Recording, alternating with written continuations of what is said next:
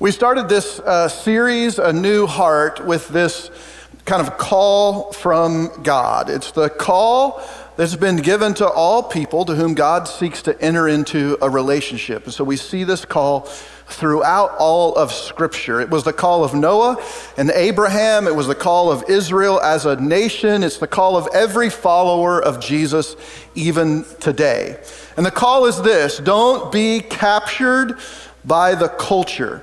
Instead, we're to offer the culture a viable contrast, another way to live, another way to think, another way to function in the world that is often not in line with God's word, God's will, God's way.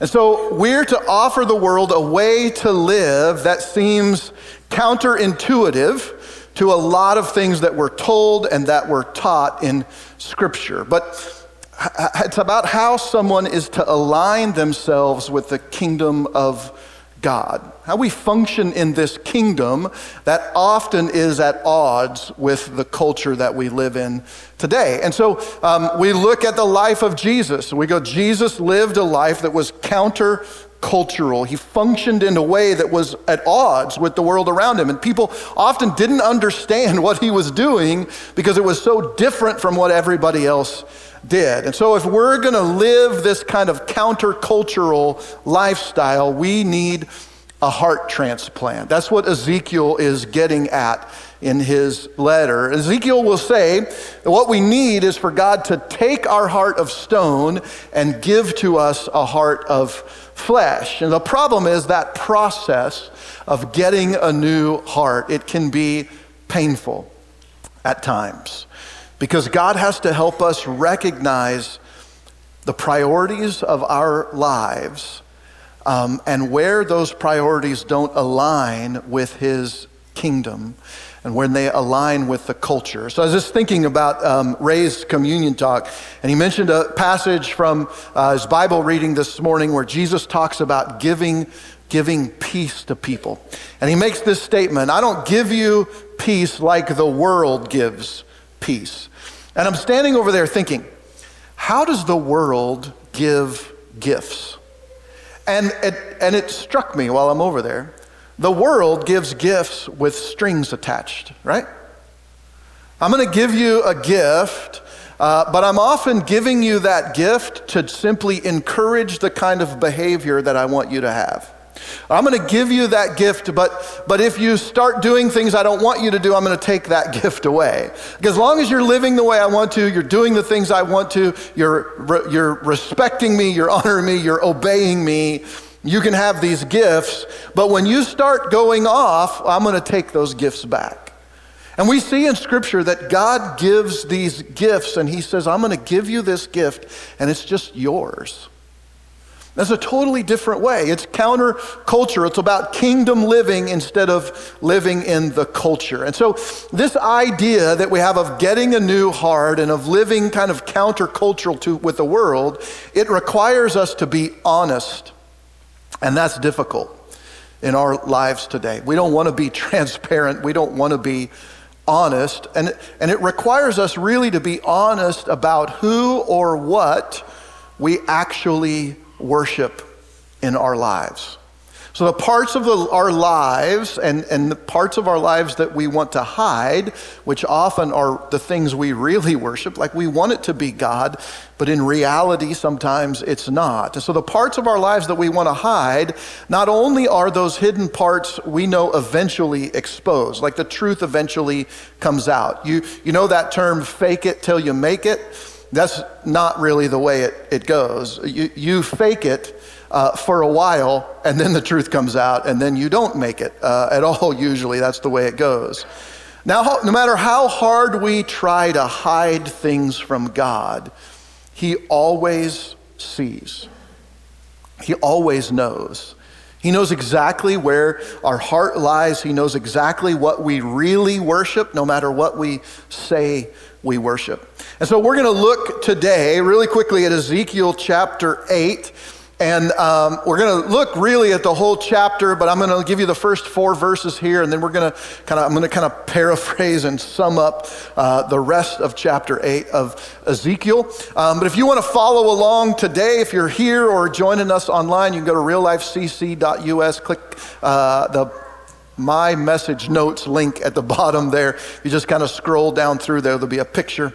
You can click that, and the notes from today's message will be on there. And there'll be some stuff later on the message, and it'll kind of give you a little clearer way to see that. So if you want to follow along that way, go ahead. But we're going to be in Ezekiel, first 4 verses. In the 6th year, in the 6th month, on the 5th day of the month. That's pretty specific, isn't it? Like we see Ezekiel over and over. He's giving these very specific things. He says, I sat in my house with the elders of Judah. So these are the exiled people. Remember, Ezekiel lives at a Jewish settlement refugee camp near the Kibar Canal. It was a drainage ditch outside the city of Babylon. And so he'd gathered all the elders of Judah, these exiled elders, and they were sitting before him in his house. And he says, when I'm sitting there, the hand of the Lord God fell upon me. And we talked about that hand of the Lord thing last week. So the hand of the Lord fell on me there, and I looked, and behold, there was a form that had the appearance of a man. So it looked kind of like it could have been a man. And below his waist was what looked like fire, so flames of fire. But from the waist and above, it was something like the appearance of brightness. And so he's trying to express this. He says it's like gleaming metal. And he put out the form of a hand and took me by a lock of my head. So this form of a man reaches out and grabs Ezekiel by the hair. That's not very fun. And the Spirit, he says, lifted me up. So lifted him up by the hair, lifted him up between earth and heaven, and then brought me in visions of God to Jerusalem, to the entrance of the gateway of the inner court that faces north, where was the seat of the image of jealousy, which provokes to jealousy. And behold, the glory of God, the God of Israel, was there, like the vision that I saw in the valley. So Ezekiel has taken another vision of God. This time, instead of seeing the chariot throne of God coming from Jerusalem to Babylon, Ezekiel is taken from Babylon. He's taken back to Jerusalem, specifically to the temple compound, so the temple of God, where God's presence was. And he says, the very glory of God that I saw coming on that chariot throne of God when I was in Babylon, I see that very presence of God here at the temple. And that makes sense to Ezekiel, because remember, God's presence was tied at that time to the Ark of the Covenant, which was placed in the Holy of Holies. It was the back section of the temple of God. It was the hot spot of God's presence. And so as you got closer to that Ark of the Covenant, think about it like getting closer to the sun. The closer you get to the sun, the more dangerous the sun becomes. And that was kind of what it was like at the Ark of the Covenant. And so Ezekiel is taken back to the temple. He sees the presence of God where he would expect it, but he sees some other things there that he does not expect. So Ezekiel's there in Babylon, and he gets kind of yanked up from his seat by the hair. You ever been jerked by your hair by your parents when you're a kid? Like you're running. Today, parents don't do that. But when I was a kid and I had hair, parents you're running by, you're doing something you're not supposed to, and they're just going to reach out and grab whatever they can. They're going to grab a fistful of whatever they can get a hold of. And so sometimes it was hair, and you get yanked by the hair. That is not a pleasant feeling, right? This is not fun at all. And so you think, like Ezekiel says that he sees this vision of this appearance. It looks like kind of a man, and then this God-like form or figure, it grabs Ezekiel by the hair and it lifts him up out of his chair. And we kind of look at that and go, that's a violent image, right? It is not a pleasant thought. Like, I don't want to be yanked up out of my, I mean, it's why I shave my head. I don't want God to yank me up by the hair. I'm like, that does not sound like very much fun to me. And I wondered about, like, This seems like a very violent image of this God who, we say is supposed to be loving and kind and considerate. Why is he responding to Ezekiel like this? And so I got to thinking about that, and I think we see the reason, or part of the reason, why there's this kind of violent image as we begin to read through the text. But before we get to the rest of that, I think what we need to start with this morning is this idea. The story of God's relationship with Israel, and it begins with his call of Abraham. When we go back to the early in Genesis, God calls Abraham out of his homeland, and he says, I want you to follow me. I want you to go to the land I'll show you, and I'll make you a great nation. And there's all of these things that happen between Abraham and God as they move through, and then it extends to Abraham's kids, Isaac and Jacob, and through on Moses and to Mount Sinai, and you get the whole nation of Israel. And when you break this down and look at it, what we see is almost an exact replica of an ancient Eastern wedding ceremony. It was really an amazing picture. In fact, if you go way back, there was an oath, it's called the blood path, that a father-in-law would walk through with his son-in-law. And I kind of missed it with Easton, but I think maybe we'll try it. I'll explain it to you. There's this story in Genesis where God speaks to Abraham, and he says, Abraham, I want you to get, I don't remember what the animals were. It's like, I want you to get a calf, and I want you to get a bull, and I want you to get a couple birds. And the next thing that happens is, Abraham gets those animals, he cuts them in half, he builds altars, and he places the halves on these altars. And you're like, God never told him to do that. What's going on? Well, it's because Abraham, based on the offerings that God told him to get, knew exactly what was going to happen. God and Abraham were going to enter into a blood pact. Now, this blood oath or blood pact was something that a father-in-law and a son-in-law would enter into, and each of them had a half of this thing, and the father-in-law was saying, I'm going to provide to you this girl, in my case, who's perfect and wonderful and does everything right. Am I getting that right, Tristan? and I'm going to give you this daughter, and you, as my son-in-law, you have to promise some things to me as well. And then each of them would walk down between these animals that had been sacrificed. There'd be a pool of blood, and they would walk through it, and the blood would splatter up on their garment. And the idea was this: if either of the two people who walked the blood path didn't do what they were supposed to do in that covenant, the other one had the right to kill them. This is a serious thing. If you don't hold up your end of the bargain, I get to do to you what we just did to these animals. That's the idea of the blood pact. And so God and Abraham enter into this thing. It's the beginning of a marriage ceremony. We go on and on through the story, and you even get to Mount Sinai, and there's this really incredible moment where Moses goes up on the mountain and all the people are at the bottom, and God gives to Moses what we call the 10 Commandments. But in wedding speak, that's called the ketubah. And the ketubah is what the groom would write out. He was like, these are the tenets that I want my marriage to be built on. And there were some of those things are like, as the groom to my bride, here's what I'm going to do. Here's how I expect our relationship to look like.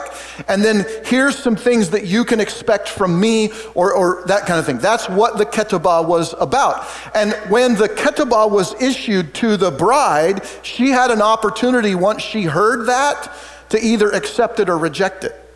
And so what Moses comes down the mountain with is not just what we call the 10 Commandments. He's coming down with his ketubah, with this contract that he's going to enter into with his bride, the nation of Israel. And if you know the story, what does Moses find when he comes down the mountain? What's Israel doing? Everything wrong. They have made a golden calf. They have begun to worship it as their god. Part of that worship was sexual immorality, and so there was all kinds of things going on. And Moses brings God's ketubah down to the people, And okay, I'm going to try not to be crude, but let me just explain it to you. You've all been to weddings. Let's say you go to a wedding and the groom and the preacher, they step off to the side to work on this marriage contract kind of thing. And while they're doing that, the wife decides to get busy with a groomsman on the stage in front of the wedding party. And the groom comes back in and he finds his bride-to-be involved with this other man on the stage. This is the picture of Moses. This is why he throws the 10 commands, the ketubah, on the ground. It's why he's so angry. He's like, hey, we haven't even sealed the deal yet, and you're sealing the deal with somebody else. This is not right. Any of the rest of us would have said, if this is the way the rest of our marriage is going to go, I'm done. I'm out. That's it. But God doesn't do that. And so we see in the relationship between God and his bride that the bride, Israel, in the story of Israel's history, constantly and consistently engages in adultery by worshiping false gods and idols. And it's not surprising to God, right? Because Israel, his bride, started that on his very wedding day. And so this is at least part of the reason why Israel is in exile in the first place. Because they have been unfaithful to their spouse. They've been unfaithful to God. They have broken the ketubah. They're not following this relationship set of rules that they were supposed to follow to have this good, solid, foundational marriage. And it's part of why God reacts the way he does to Ezekiel. God is not happy with this situation. Israel not only has committed adultery again for the umpteenth time, like they're just doing it again, but they're in exile because of their adultery, and then what are they doing? They're committing adultery on top of their adultery. And so what happens next is that God, in this vision, he takes Zeke back to Jerusalem, and he's going to show Ezekiel what's happening in his hometown, and it's very disturbing. So I'm going to sum this up for you real quick. The first vision that Ezekiel is shown by God is outside of the north gate. So the temple kind of faces that direction. People come in from the north typically, and outside of the temple complex, there's this gate that people have to enter into. And outside of that gate, they have set up what is probably an Asherah pole, this idol that they have built out there. So as the Jewish people who are left, there were some Jews left back in Jerusalem. As they approach God's holy temple, there is a phallic idol right at the doors as you go into the temple. And so that probably, according to some of the commentators, it probably represented the popular god of the people. This is who the average person in Jerusalem was worshiping, and Asherah was the chief god of the Canaanites. Now, why is that important? God drove out the Canaanites from the promised land because of their detestable acts of worship, their wicked way that they worshiped these gods, this god called Asherah. They did some pretty terrible things associated with that worship, and God drove them out of their land because of this idol worship. And now what was Jerusalem doing? What were the people of Israel doing? They were doing exactly the same things that the people who were there before them were doing.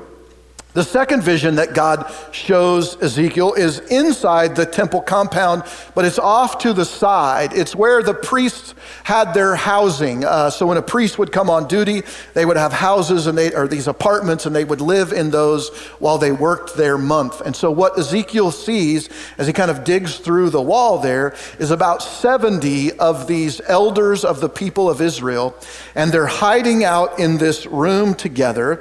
And it says they have painted these murals on the wall of all kinds of detestable creatures and insects. They're the gods, really, that the Egyptians worshipped. Remember the plagues of God, the Nile, the gnats, the frogs. Egypt worshipped a whole bunch of insects as God. You can see that in the reliefs that they paint The things that they paint on the walls of their pyramids and all that stuff, there's a lot of insects and gods that look like amphibians and all kinds of different things. And so these elders, they had painted this mural in there, and there were about 70 of them in this room, and they were worshiping these gods that they had painted on the wall. Now it's dark in the room, it's night there. They have, each of these 70 elders have filled a censer. It was like a candle holder kind of thing on a rope, and they had put incense in that and they had burned it. And so the text tells us that the smoke of their incense had filled the room. This was not just a casual undertaking by they were deep in this adultery, spiritual adultery, this idol worship. They were deep in this. And so it's interesting to me that the number 70 is found again. The Sanhedrin, the ruling religious class of the Jewish people, was a group of 70 men. They were the very ones, the Sanhedrin, who gave Jesus his death sentence and handed him over to the Romans. So Ezekiel is saying he's looking at what is representative of the leaders of the people of Jerusalem, the people of Israel at the time, and they are worshiping other gods and they're doing it in the dark. And so God gives at this point a little commentary in the text, and he says two things are going on. He says, here's what's going on with the people. Number one, they think that I don't see what they do in secret. And probably part of the reason for that was because they were doing this and they weren't getting caught. They weren't getting discovered. And so what do we do when we're doing something we're not supposed to and we don't get discovered? We keep doing it. And we're going to push it a little bit. Well, I got away with it here, and so I'm going to try a little more. Maybe I'll get away with it. And so God says, look, they think that I don't see in the dark. The God who created the sun, who created light, they think I can't see in the dark. This is ridiculous. The second thing that he says was going on was that they believed that God, their God, had forsaken the land. And it's really curious that they would say this, because if the God they worship had forsaken their land, what it means is we must not be worshiping the right God or worshiping him in the right way. And so they begin to say, okay, what other gods are there to worship that we can get the land back, that things will grow again, that we'll be able to get back to planting and harvesting? And so they almost, this is really odd, they almost blame God for the problems that they're having. They didn't blame themselves, they blamed God and said, well, if you're not going to do what we need you to with the land, we're just going to worship another God. We're going to find another God who will listen to us and who will do what we want him to do. And so they have kind of relegated the one true God to just another power in the pantheon of false gods vying for their worship. And so you could see that this would be highly offensive to God, to their spouse, to be just another one of their relationships. This is really difficult. The third vision that Ezekiel sees is inside the temple compound. It's the court of women and Gentiles, and the women are weeping at this idol called Tammuz. Now, Tammuz, unlike the Asherah pole, which was Canaanite, Tammuz was a Babylonian false god, and he was the god of spring vegetation, of fertility and renewal. So in the spring, when everything greens up, you can imagine in the desert, you would think about that. We want everything to come back to life. And so part of the worship of Tammuz was that when it was summer, when it got to the brutal summers and winter before spring comes back, the worshipers of Tammuz would weep for him, because in their idea, Tammuz had been taken down to the underworld and was being held captive. And so they wept for their God who was being held captive in the underworld until spring comes again and Tammuz somehow overpowers whatever god of the underworld there is, and spring comes back again, and then they celebrate once more. And so God has given us this commentary already, right? He said, the people think that I've abandoned the land, and so they can just go out and worship whatever God they want to. And so that has infiltrated this. They believe that God has forsaken the land, and so they have lost faith in God. And so the people here, they've rejected the living God, and they're desperately seeking relief from everyone except the one who can actually provide that relief for them. And so they further provoke God by their worship of these other idols. The fourth image that Ezekiel sees is the worst, God says. And so he takes them to kind of the temple proper, between the front doors of the temple and the altar where they burnt the offerings. It's right in between this space. And Ezekiel sees 25 priests of God, but they have their back turned to the temple. And they have their back turned, and instead of worshiping God, they are worshiping the sun as it rises. So this was huge. Like, from top to bottom, the nation of Israel has symbolically and practically turned their backs on their first love, on their husband, on their spouse, on their God, and they have committed spiritual adultery. And so what began in the darkness has now made its way to the light of day, as those things often do. When God and Israel entered into their ancient sacred marriage, what are the first few things that God says to the people in what we call the Ten Commandments, but what the Jews would have recognized as this ketubah? Do you remember what the first 4 commands are of God, the first 4 tenets of this marriage relationship? Here's how they would have sounded in wedding speak. See if you recognize them. Here's what I was saying. If you go to the message notes at reallifecc.us, I kind of lay this out a little better. But here's what God says in his ketubah, if this were a wedding relationship. The first thing he says is, I am your husband. Like, I just want to make this clear. I'm the guy. I'm your husband. And so what he's saying is, I expect to have that place in your life. You should respond to me, respect me as your husband. Number 2, he says, have no lovers except me, not even pictures of other lovers. And if you're married, you're like, yeah, that makes sense, okay? Don't do that. Don't keep other lovers on the side. And listen, just let me tell you, don't have pictures of other lovers. And I'm not lovers that you have had, not like get rid of, don't have pictures of girls that you dated or guys that you dated in your wallet or purse. Just don't do that. This doesn't get things started on the right foot.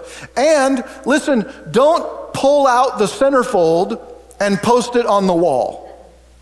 There was a guy that lived down the street from me when I was growing up. He had 2 daughters, which I never understood this. And in his garage, on the back wall of his garage, it was plastered with all of those pictures. And if the garage door was open, anybody could see right inside the garage.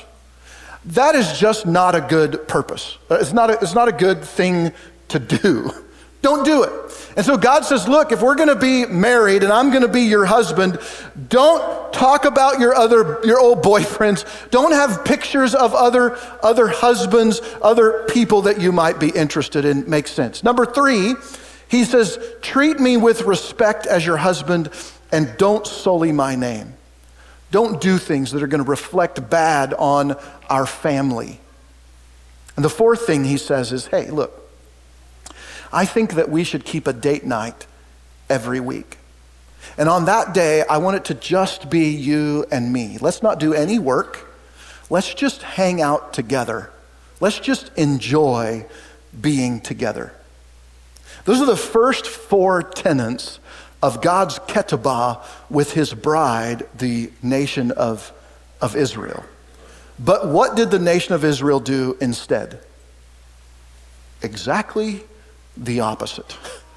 Every one of those things, Israel's like, nope, You're not gonna be my only husband. I'm gonna keep pictures of other gods, other lovers. I'm not gonna treat you with respect. I'm gonna do things that make you look bad and my family look bad. Like they just right down the line did exactly the opposite of what God wanted. So here's the deal. When we reject kindness and mercy, the kindness and mercy of God's kingdom, what we're doing is accepting the cruelty and the malice of the culture. There's only two options here. And so when we reject God, we accept whatever else is out there. And in our case, it's this cruelty and malice of the culture.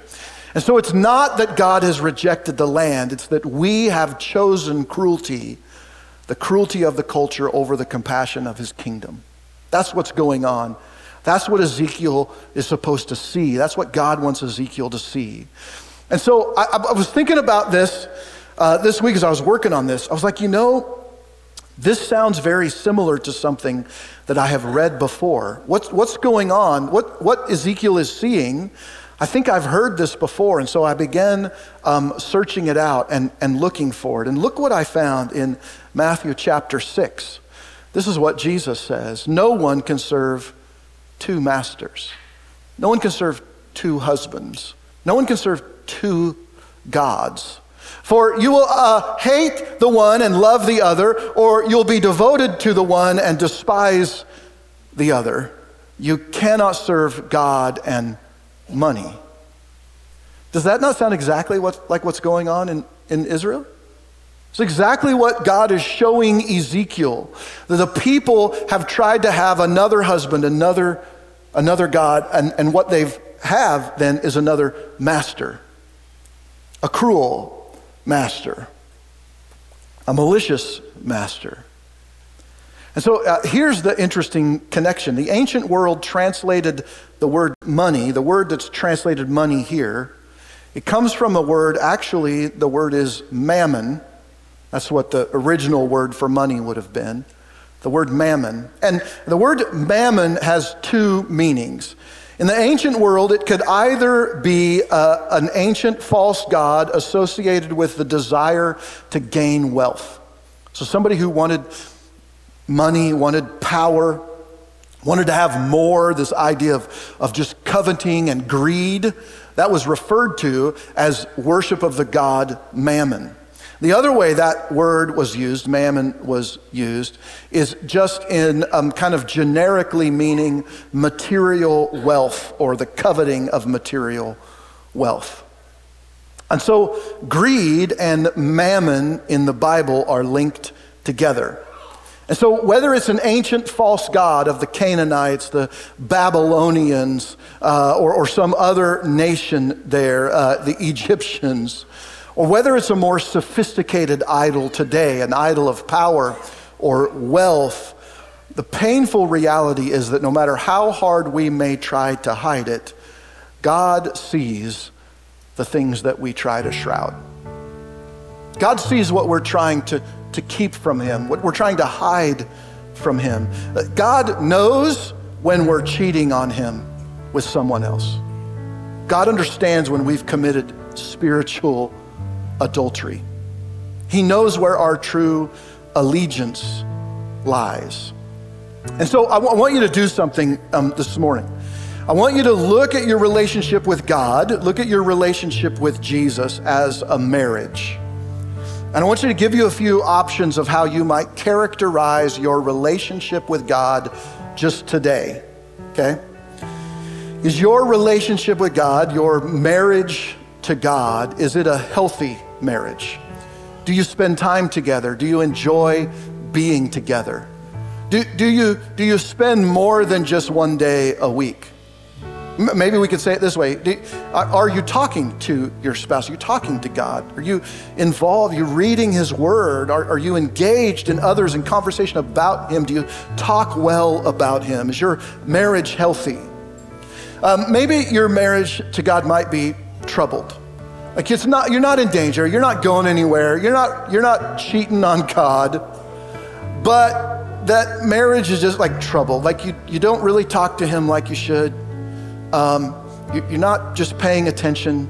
Like you come to church, but you're thinking about other things that are going on and need to happen. And so you have this marriage, you're not running out on him, but it's not good. It's not healthy. Maybe your marriage to God is we call it estranged. Like again, you're still married, and now what we hear, the way we hear this in the cultures, people say, well, I believe in God, but I believe in God, but I don't go to church. I don't read my Bible. I don't pray. I don't engage conversation with, like I believe, but because that marriage relationship estranged there. Maybe you've taken it a step further and you said, look, I'm angry with you. I don't like seeing you right now. And so maybe that relationship, maybe you've separated that relationship. You're not ready to call it quits, but you're just,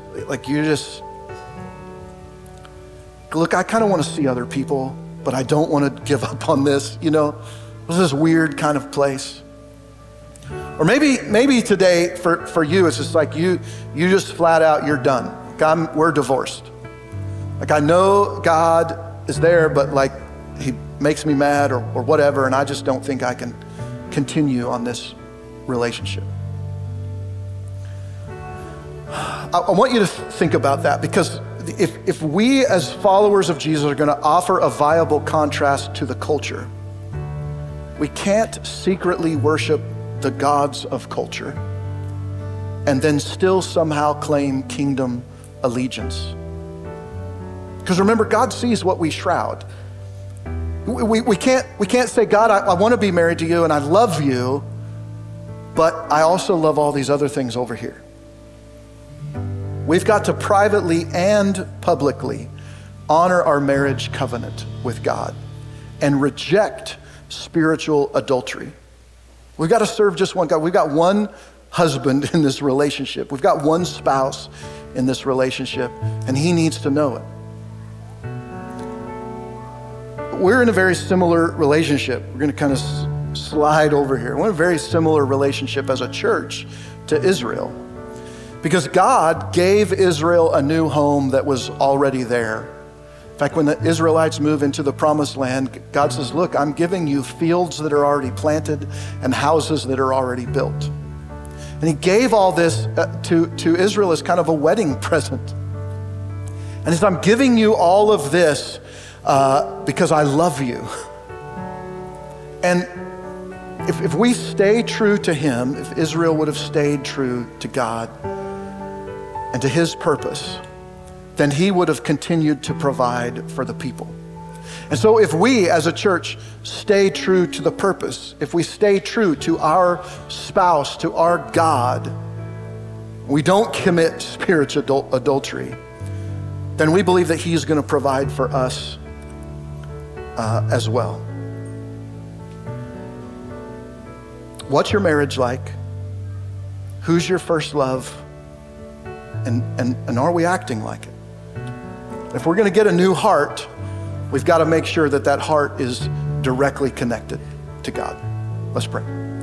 God, thanks for loving us, and thank you for this encouragement today to really question, like, where are we in our relationship with you?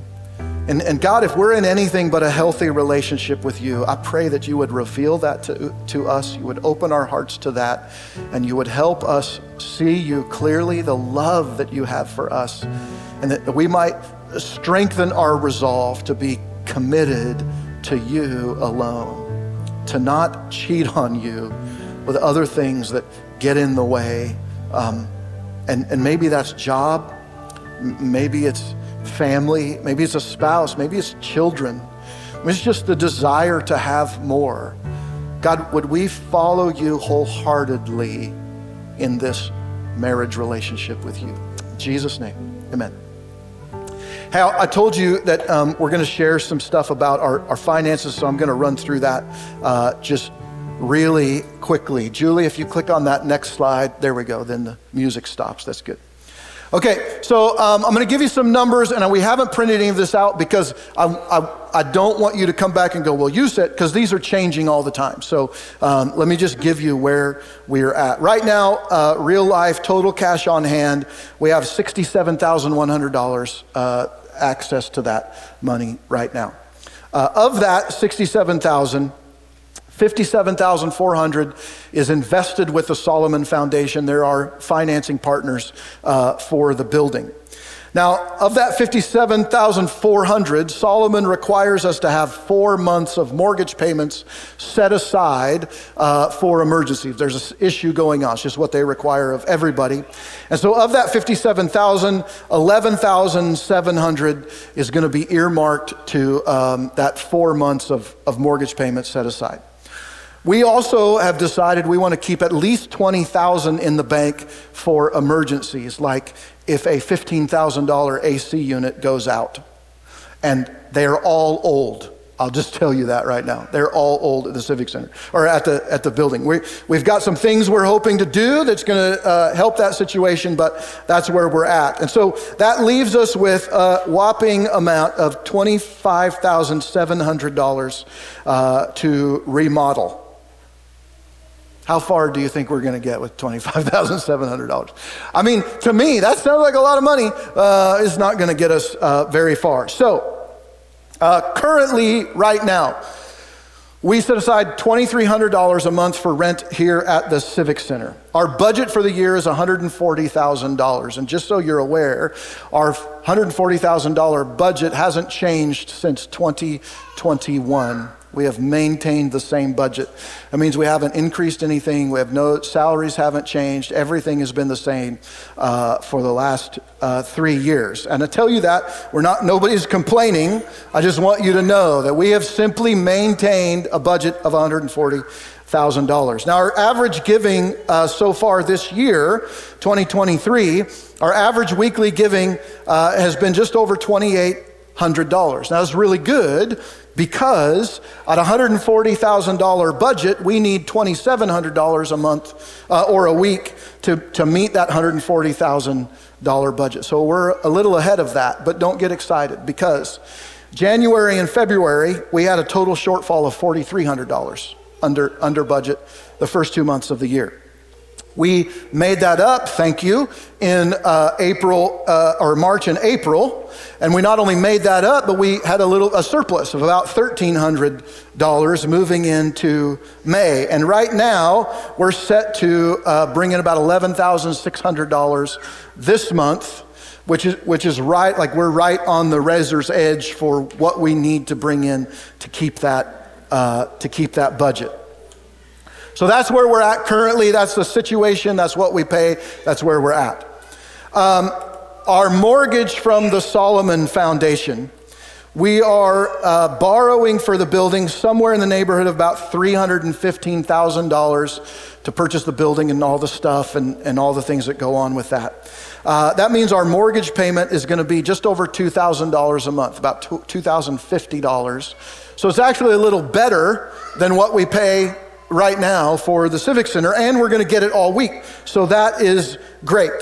Solomon has also approved us for a line of credit of $135,000, and they graciously allow you to make interest-only payments on that for the first 5 years, which is great, except if we take out $135,000 from them, our $2,000 monthly mortgage goes to $2,900. Real quickly. So then we go over what we pay right now. Current expenses at the Haverhill School. Over the last 12 months, the utility expenses for the school, minus internet and phone, because that's on some grant thing, and so they don't keep track of that. But their monthly expenses over the last 12 months have been $3,070 there. Now, obviously, that's a school. They're open all the time, the heat and cool and all that kind of stuff. But you can see what we're kind of up against. We believe that we can lower that number. Obviously, we're in there. We're going to pay attention to that and make sure the lights are turned off when we're not using them, all that kind of stuff. But we don't know how much we'll be able to save until we're actually in the building. And we're going to have a building 7 days a week. We want it to be used.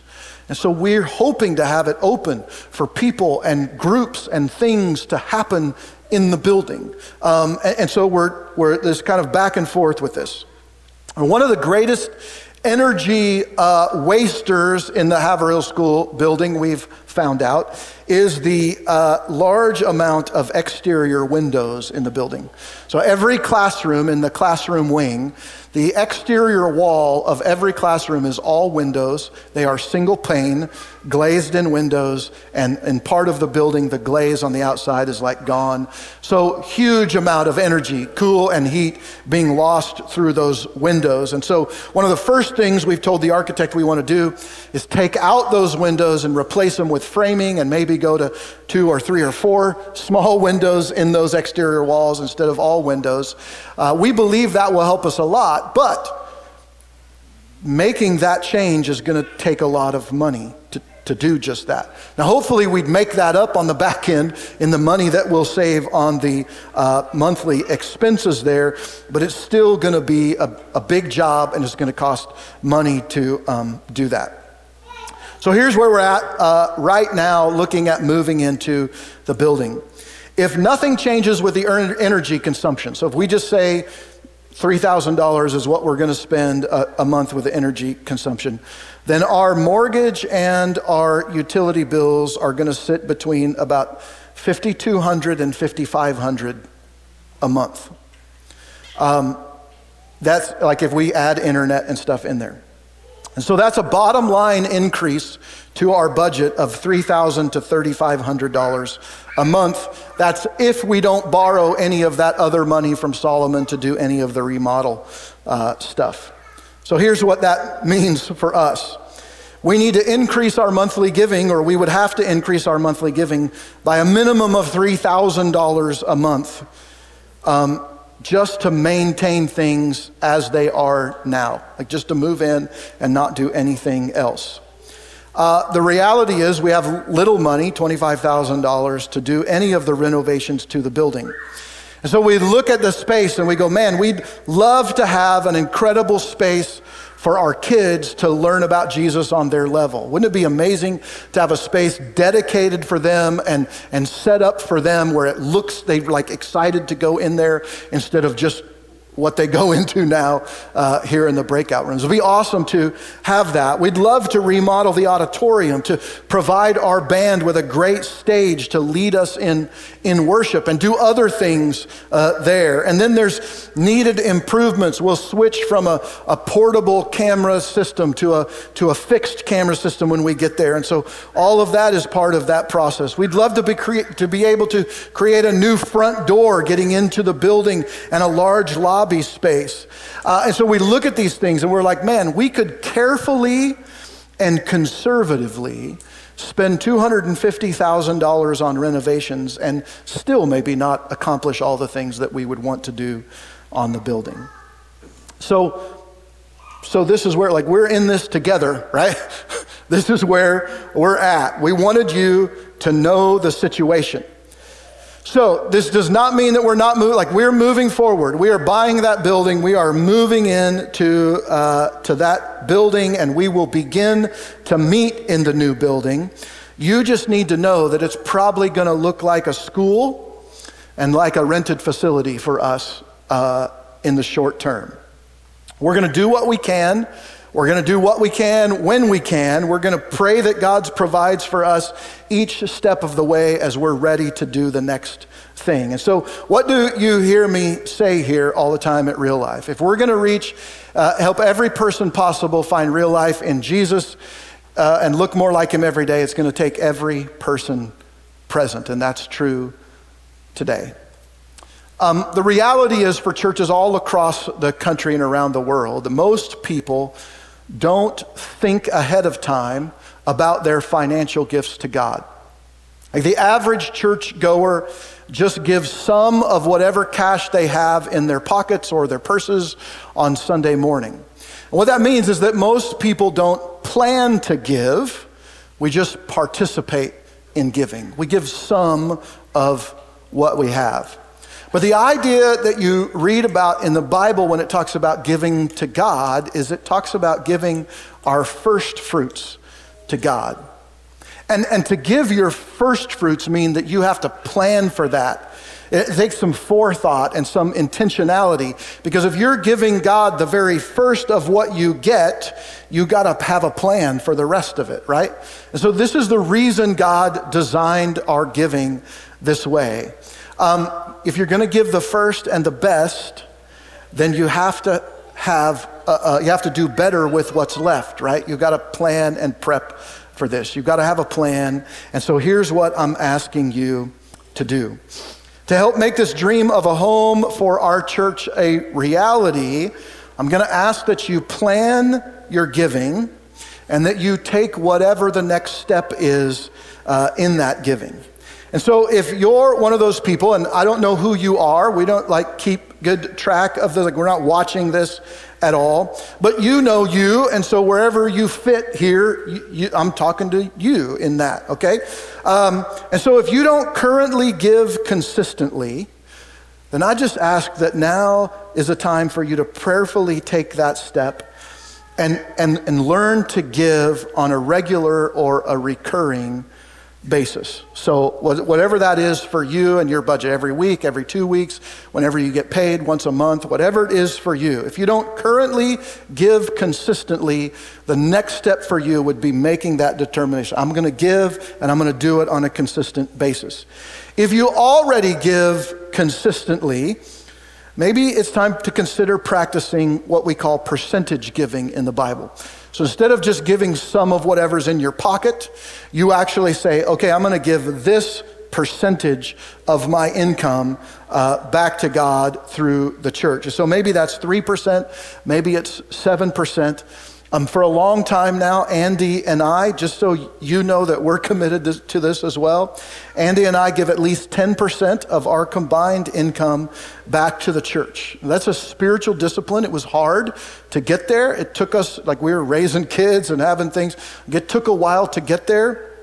But that's where we're at. And so we believe that's God's money, and that's how we honor God with what he's given us. And so if you currently just give, maybe it's time to go, okay, what percentage can I give so I can do that consistently? If you currently practice percentage giving, maybe it's time to consider increasing your giving by 1 or 3 or 5%, however God moves your heart. For the last several years, we've had several people here at Real Life who, on top of their normal giving to the general fund, have been giving a percentage to directly to our building fund on top of their regular giving. And so that was an increase in their overall percentage giving by dedicating that money directly to our building fund. Now, some of you may already practice percentage giving. You're giving, maybe that's at the 10% level. You're giving, and you're giving consistently, and you're giving on a schedule. But maybe you have the opportunity to make a one-time gift directly to our building fund. And so if maybe that's your next step, and so I want to encourage you in that. And so what I'm asking you to do is to make a plan and to prayerfully consider it as a family. And maybe you sit down with your spouse, with your kids, and you talk about what that might look like. It's a great way to encourage your kids, to help them understand what it means to be a part of the kingdom of God. And so I will tell you, if you're going to give, to expect some hiccups. Satan doesn't want us to have a building. He certainly doesn't want you to experience the blessings that come when you trust God and you step out in faith. And so if you're able, then our encouragement is to give. And maybe that's a gift even today. You can write a check, or you can jump on the app and you can say, here's what we're going to do, and we're going to be consistent in that. I want you to remember 3 things, though. The first one is that God loves a cheerful giver. God loves people who give because they want to give, because they want to see the kingdom grow, not because they feel like they have to. And I don't want you to feel like you have to. Like, we're moving into this building. It's a big deal. It's going to take us all working together to make it happen. But this is just where we're at right now. Andy and I, we give to Real Life because we love God, because we love the mission and ministry of this church, and because we love you, our church family. And so that is just God's money, and it goes to him, and we give it because we love what God is doing here. So God loves a cheerful giver. Second, when we give, we show God that we trust him with the things that are, practically speaking, very important to us in our survival. Like, we need money, right? We got to put food on the table. We got to put gas in the car. We got to do the things that need to be done. But when we give to God what we need to survive, I think God honors that. And he promises to provide in supernatural ways, especially when we practice percentage giving as a means to honor him with the wealth that he's given us. The third thing I would tell you is that we're not giving to a place, Haverhill, as a school, as a building. We're not giving to a place. We're giving toward a purpose. The purpose is to help every person possible find real life in Jesus and look more like him every day. And we believe that having a place will help us fulfill and meet that purpose that is greater than we are, greater than ourselves. It's a purpose that can only be accomplished if God is involved. And God often gets involved through his people. So, as we move forward, we hope to have more specific numbers, and we'll make those available to you on remodel costs. We'll also begin to say, what are we able to do as a church? What are the combined talents and abilities that we have, things that we can accomplish there and save some money and not having to have a contractor come in? So we'll be making lists of those things and planning those days for once we get in the building to make that happen. But I want you to think about it this way. We're moving into a fixer-upper, not a finished home, okay? So we are going to move in, and we're going to move in somewhat quietly. And we're going to do some work. And when we think we're ready, then we'll have a big grand opening. We'll invite everybody to come. And so over the next several months, as we move into the building over the rest of the year, there's going to be challenges.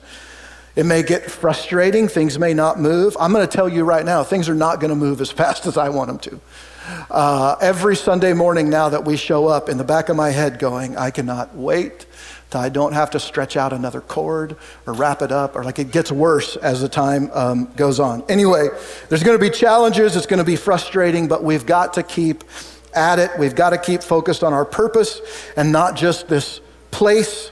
And if we work together, if we follow God, he will see it through, because what God begins, he sees through to completion.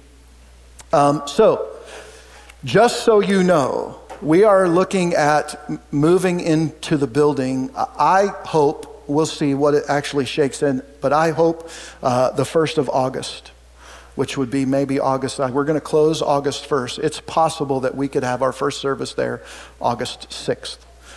So, Be watching, pay attention, be praying about how you might give, what you might do, how God wants to use you as we move forward in this. Okay, Easton?